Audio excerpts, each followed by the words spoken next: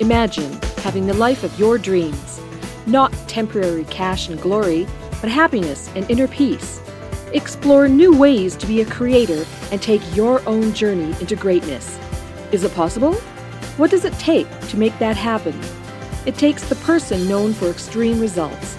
He's called the cage breaker and the ultimate catalyst.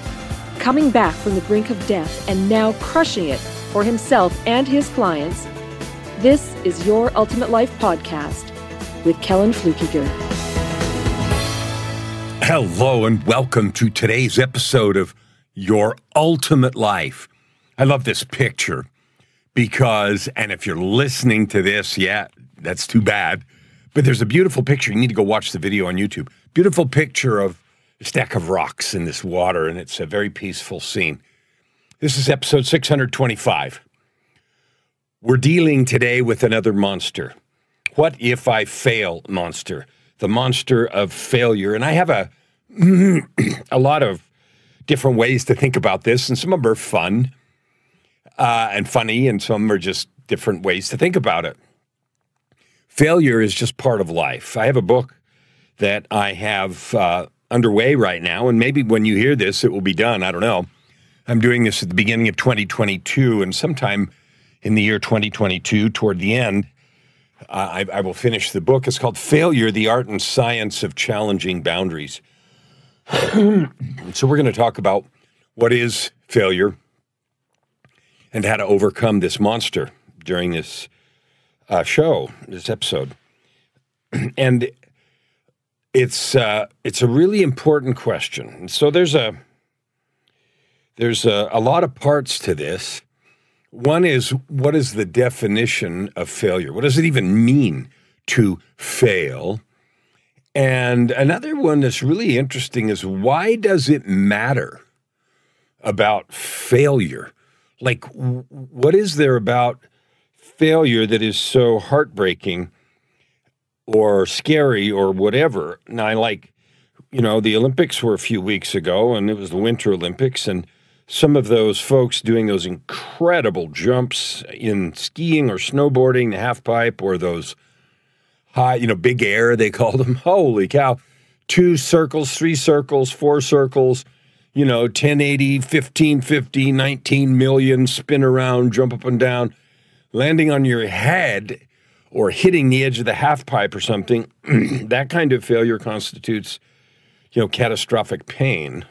And I think there was someone that got hurt, and potentially, someone could die, I suppose. And I don't think anyone did, but there was some guy that got hurt. That kind of failure is possible, but it's very rare. And it very rarely is the thing that makes the what if I fail question so scary.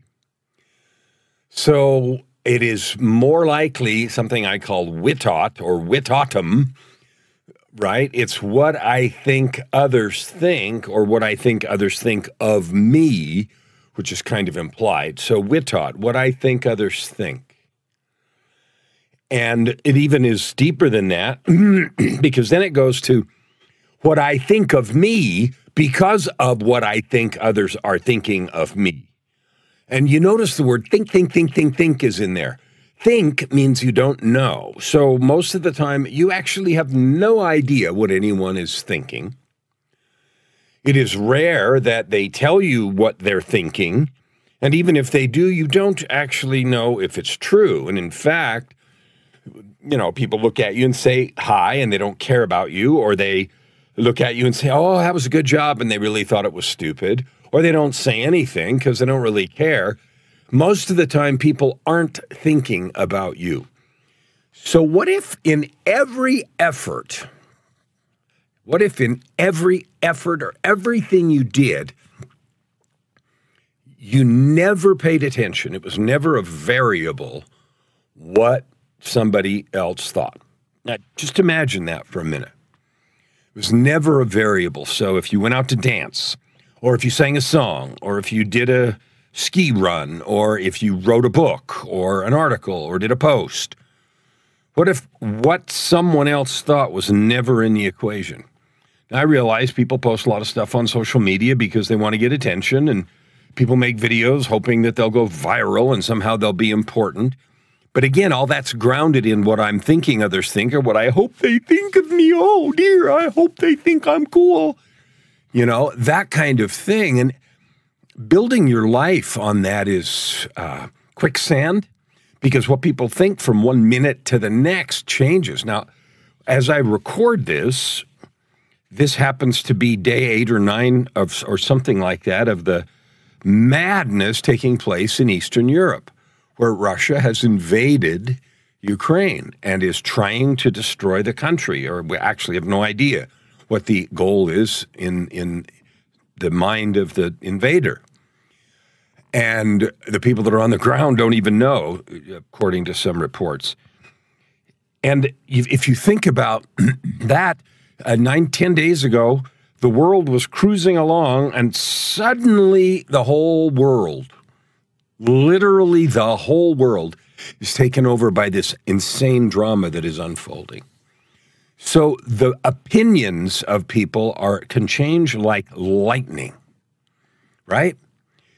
And the drama and power of this individual occurrence has made everything else back page news, right? And just before this, there were huge demonstrations in different places, but here in Canada, especially about masks and blocked borders and everything. All of that is like, yeah, what? Because this other thing has taken over. My point isn't to draw attention to the fact that news cycles change and change quickly. We know they do. It is to demonstrate how fleeting whatever anybody else was thinking is. So basing your effort, your desire or determination to try something on what you think somebody else is going to think is not only quicksand, but it vanishes in a heartbeat as fast as a news cycle. So let's go to the question, what if I fail? The fear of failure monster. Well, what if you do fail? I can guarantee you, like you sit here, you're going to fail. You're going to fail at things you do. So let's define failure so that doesn't sound as harsh as I'm intentionally making it sound right now. Failure is just getting an unexpected outcome. Usually one not as good, we would call it bad. I got a bad outcome, something I didn't want. I wanted this, I got that. Yuck, I failed. Didn't get as good a grade as I wanted. As many people didn't come to the class as I wanted. I didn't make as much money as I wanted. I asked somebody for something and they said no. I proposed to him or her and she said no. He said no. Whatever. No. I didn't get what I wanted and it was a yucky outcome. So that's part one. Part two is, and then I felt stupid. And then I felt bad. And then I took the fact that the outcome was different than I thought and I turned it into something worse. I took the truth that I tried this and got that, and then I turned that into a story of inadequacy, a story of not enough. And in the song Anthem of Sorrow, and I want you to go listen to that. Get on Spotify and look up my name, Anthem of Sorrow. The chorus there talks about the story of not good enough. That story controlled my life, overtly or subtly, for decades, because I was worried all the time about what somebody else thought. I will never know what I would have done or would have, accomplished or something if I had scrubbed that from my memory earlier. I am scrubbing it now. Okay, I perform now with these podcasts, with these videos, with music, with reckless abandon, because what I think others think has been scrubbed from my hard drive. The only comparison that matters is what you did and what you did today versus tomorrow, or yesterday versus today. Are you growing? Are you changing? I was just writing something about, it's called The Scroll of Truth and Power, and I was talking about the gates of growth. The gates of growth, those are the gates that guard the entry field into the accomplishment of life. And often we look across that field and we see the desired accomplishment out there, and those gates can become bars. And the names on the bars are fear, procrastination, and self-sabotage. If you live, or if I live, in that fear, you'll never get anywhere. So what are you going to do about that? Since we now know that failure is a story, it may be a fact. The fact is I tried this and got that, and I meant, to get this other thing. I wanted to make $100, I made $50. I wanted to, do a video, and I stumbled and forgot my lines. Those are the facts. The power comes from the story we make out of it. So let's talk about how to take the facts of getting an outcome not up to what we expected and turning that into something positive instead of a monster that straps you to the ground, makes you not try again and hide and create all kinds of reasons to delay. Shall we? So the first thing is to recognize this is a story. You don't know what anyone's thinking, and even if the entire universe stood up and laughed at you, there's nothing there that matters. Your heart didn't stop. The sun's going to come up tomorrow, and the fact that they had nothing better to do than to come and laugh at you says a whole lot more about them and not very much about you, because you were the one out there doing stuff, whatever the stuff is. So if you do a run on a ski mountain or a snowboard and you fall on your face and you slide down the hill and everybody stood there and laughed, so go do another one. Go learn. So there's a distinction I want to talk about here, and that is go get through versus take from. We're all going to have tons of experiences in our life that don't go like we wanted, that didn't measure up to what we planned, that were short or lower or less than what we wanted or thought. That's going to happen. Happens to me still all the time. The magic here, and this is the magic to getting rid of this monster, is stop making a story about that. Number one story, stop making it mean something about you. Okay, I need to practice more. Okay, I need to work on that. Oh, I need to do that different. Start sooner, do this first, second, whatever, depends on whatever you're trying to do, right? If I sing a song and my throat gets sore, gee, I need to practice more. If I try to play something on the piano, I make a mistake, or 10 mistakes, or 15 mistakes, I need to practice more, okay? Happened the other day. I went to church at a meeting on a Sunday night, and I had been asked to play the organ. I know all the hymns in the church hymn book very, very well. I've been doing this all my life, and I forgot my reading glasses. 2 of the 3 songs I knew well enough to squint and do them. One of them I didn't. I mean, I knew the song, but I needed the music.